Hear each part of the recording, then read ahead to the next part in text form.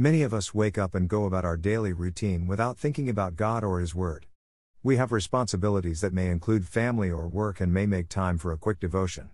How many of us look to Him though for help in our daily routines? The Holy Spirit is with us every moment of the day. He is interested in the smallest details of our lives but is waiting for us to include Him.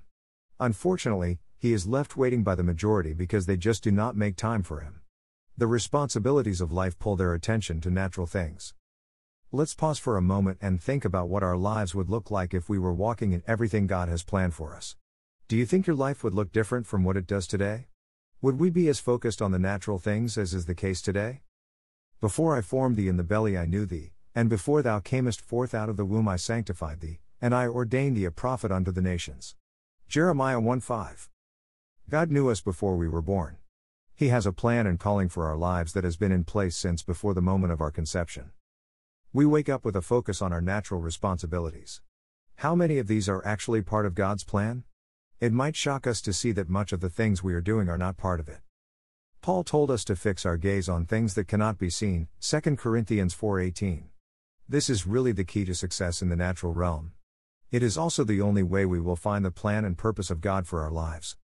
Some of us have found the plan of God. Others have entered into the fringes of it by accident. The majority, though, are not even close to it.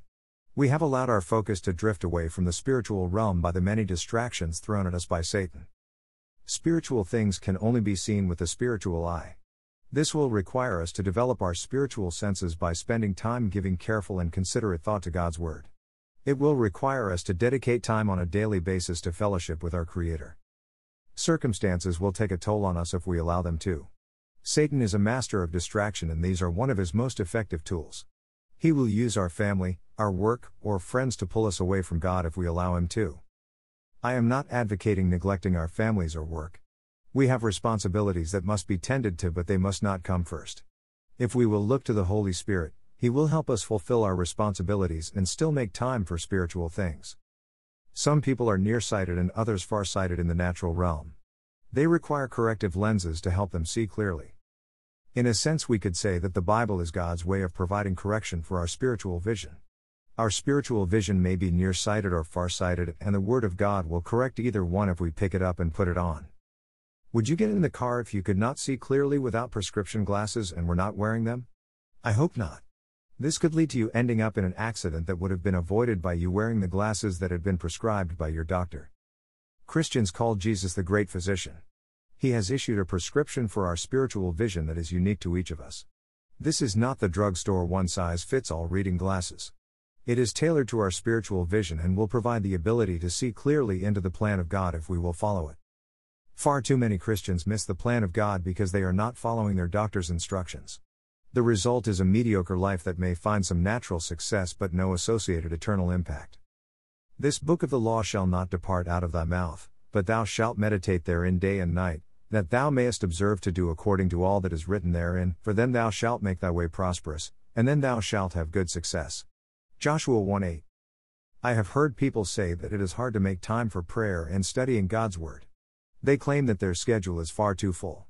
These people may read a verse or even a chapter when they can squeeze it in, but there is no consistency.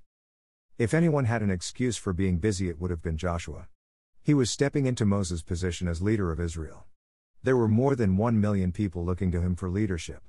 God told him that his key to success was spending time meditating in His Word day and night. If this was possible for Joshua, don't you think it is for us? The average Christian today will place their Bible on a shelf where it gathers dust between services. Each Sunday they dust it off and dutifully carry it to church. The minister delivers a message and some will open their Bible to read along with him, but most just look at the words as they are being projected on a screen.